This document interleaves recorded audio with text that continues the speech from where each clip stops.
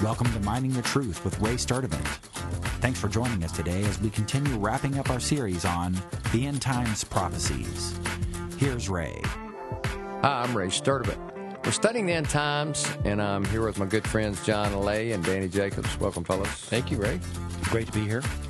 And we are continuing our summary of the End Times, and we are going to jump into the timing of events. And so, you know how we look at this through our study is Scripture wants to interconnect. And so we're just going to take Matthew 24 as kind of our big picture lens that we're looking through and let it help us sort out other passages and just the timing of the events as they occur. This should help us in our planning of our doomsday prepping. This section. Yes, and depending on what season we're in, how prepared are you? Right. And so his disciples, they were asking basically three questions. You know, when will this happen? The destruction that he was talking about. What is the sign of your coming, and what is the sign of the end of the age? That's a great point. And so that, you know, again, another reason to believe that Matthew 24 is addressing the church. You know, the disciples are the leaders of the church asking those three questions. And that's a great summary of why Matthew 24 is even given. It's to answer those three questions. So the first event that we see in Matthew 24 are the birth pangs. And we'll start reading that in Matthew 24:4. And Jesus answered and said to them, "See to it that no one misleads you. For many will come in my name, saying, I am the Christ, and will mislead many. You will be hearing of wars and rumors of wars. See that you are not frightened. For those things must take place, but that is not yet the end. For nation will rise against nation, and kingdom against kingdom. And in various places there will be famines and earthquakes. But all these things are merely the beginning of the birth pains." So just a summary of what we read, there's going to be false messiahs, war, famine, and earthquakes. Do you believe that we are in that period right now? I think birth pangs go on for longer than the 7 years. So Okay. I think they are, a great analogy is birth pains in a woman giving labor. Right. You know, they start further apart, and as they get closer, things are going to intensify. You know, you could look at a lot of the disasters that are happening and saying birth pangs seem to be intensifying, but I don't think we can time it yet. I don't think we can say necessarily what season we're in. At least I won't. And I want to compare what we just read with the seals of Revelation. So Revelation 6:1, "Then I saw when the Lamb broke one of the seven seals, and I heard one of the four living creatures saying, as with a voice of thunder, Come. I looked, and behold, a white horse, and he who sat on it had a bow, and a crown was given to him, and he went out conquering to conquer." This, many people believe, is the Antichrist, so that's our false Messiah that relates to Matthew 24. Then we have the second seal. "When he broke the second seal, I heard the second living creature saying, Come. And another, a red horse, went out, and to him who sat on it, it was granted to take peace from the earth, and that men would slay one another, and a great sword was given to them." This is war that relates Definitely to wars. Matthew 24, Yep. "When he broke the third seal, I heard the third living creature saying, Come. I looked, and behold, a black horse, and he who sat on it had a pair of scales in his hand. And I heard something like a voice of the center of the four living creatures saying, A quart of wheat for a denarius, and 3 quarts of barley for a denarii. And do not damage the oil and the wine." So this is the famine that was talked about in Matthew 24. "When the Lamb broke the fourth seal, I heard the voice of the fourth living creature saying, Come. I looked, and behold, an ashen horse, and he who sat on it had the name Death, and Hades was following with him. Authority was given to him over a fourth of the earth, to kill with sword, with famine, and with pestilence, and by the wild beasts of the earth." So here we have famine, pestilence, wild beast. So this is a comparison of the seals with Matthew so far. The beginning of birth pangs. You bet. And so now we go to the second event, which is the peace treaty. The first event clearly starts with the end times clock ticking. Well, I say clearly. As we said, there is a progression of the birth pains getting Right. more and more intense. And then we have a peace treaty that's mentioned in Daniel 9:27. And he will make a firm covenant with the many for 1 week. But in the middle of the week, he will put a stop to sacrifice and grain offering.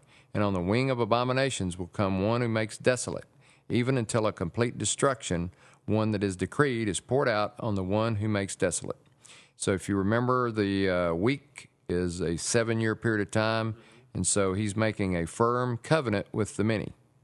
So there's many deduce from that a peace treaty. Daniel 11:21. In his place, a despicable person will arise, talking about the Antichrist, on whom the honor of kingship has not been conferred. But he will come in a time of tranquility and seize the kingdom by intrigue. So there's the illusion of peace. 1 Thessalonians 5:3. While they are saying peace and safety, then destruction will come upon them suddenly, like labor pains upon a woman with child, and they will not escape. So that's that passage is rich. It talks about peace, the illusion of peace and safety, and it brings in the analogy of the birth pains. So it's almost like it's going to get worse and worse and worse, and then this figure's going to say, hey, I've got it figured out. We're going to have a peace treaty, and we're going to end all this pestilence and these birth pains. Mm-hmm. It's could be. I mean, it's a great theory. Our third event is the tribulation.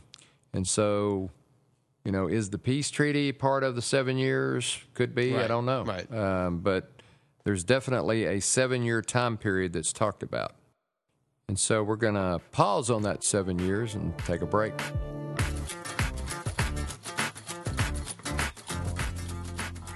You've been listening to Minding the Truth with Ray Sturdivant. If you have questions or comments for us, you can email us at ray@mindingthetruth.com. Also, we'd like to ask that you take a minute and prayerfully consider supporting this ministry. And if God has prompted you to do so, just go to mindingthetruth.com and click Donate. Thanks again for listening. Now back to Ray.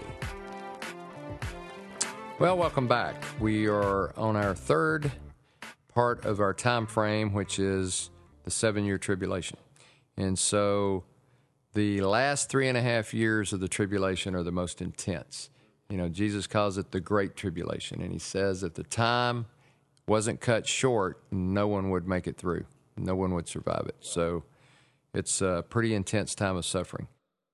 So our next event, the fourth event, would be the abomination of desolation. And this is Daniel's description of when the Antichrist goes into the temple and declares himself to be God. So we will compare Daniel 11:31 with Matthew 24:15. Daniel 11:31, forces from him will arise, desecrate the sanctuary fortress, and do away with the regular sacrifice, and they will set up the abomination of desolation. Matthew 24:15, therefore, when you see the abomination of desolation, which was spoken of through the prophet Daniel, standing in the holy place, then those who are in Judea must flee to the mountains. So this abomination of desolation is spoken of in Daniel and then confirmed by Christ as a future event. Some try to say that Antiochus Epiphanes fulfilled this event back in, I can't remember the date, is 2nd century BC. And so if that's true, then why does Christ ignore it as yet future? He says, when you see the abomination of desolation, know what the timing is.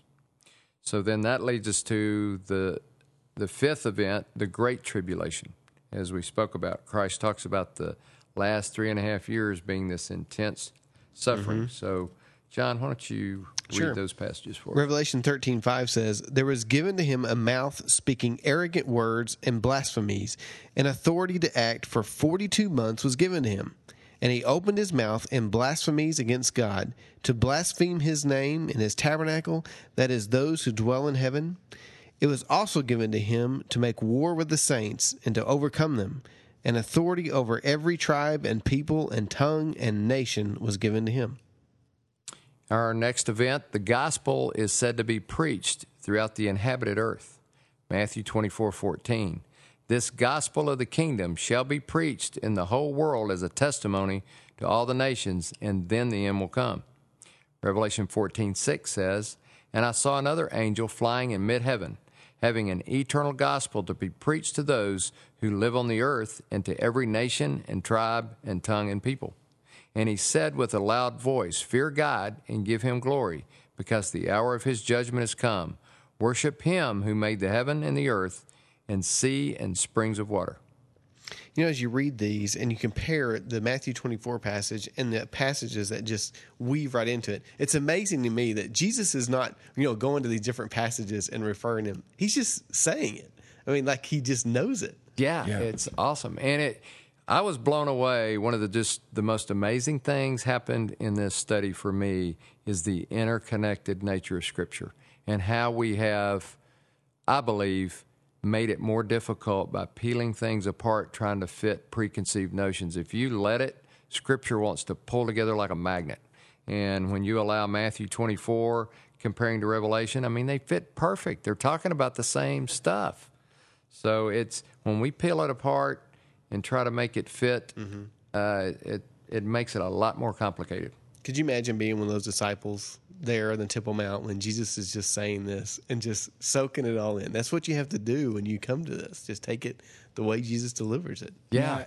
And one thing also that I've learned from this study, Ray, it's been really amazing, is the continuity of words in the old Greek language to know the context of certain words, because I think that's where a lot of opposing views come from, where they'll use a word in one context, and then when it's said again in another part of the Bible, they'll forget that context of that word. That's a great point. Such as mountains and, crowns and stuff like that, where if you look at it as a continuous thing, it's one story. Yeah. Then it's much easier to see the continuity of all these passages if you apply those same meanings to the words. That's a great point.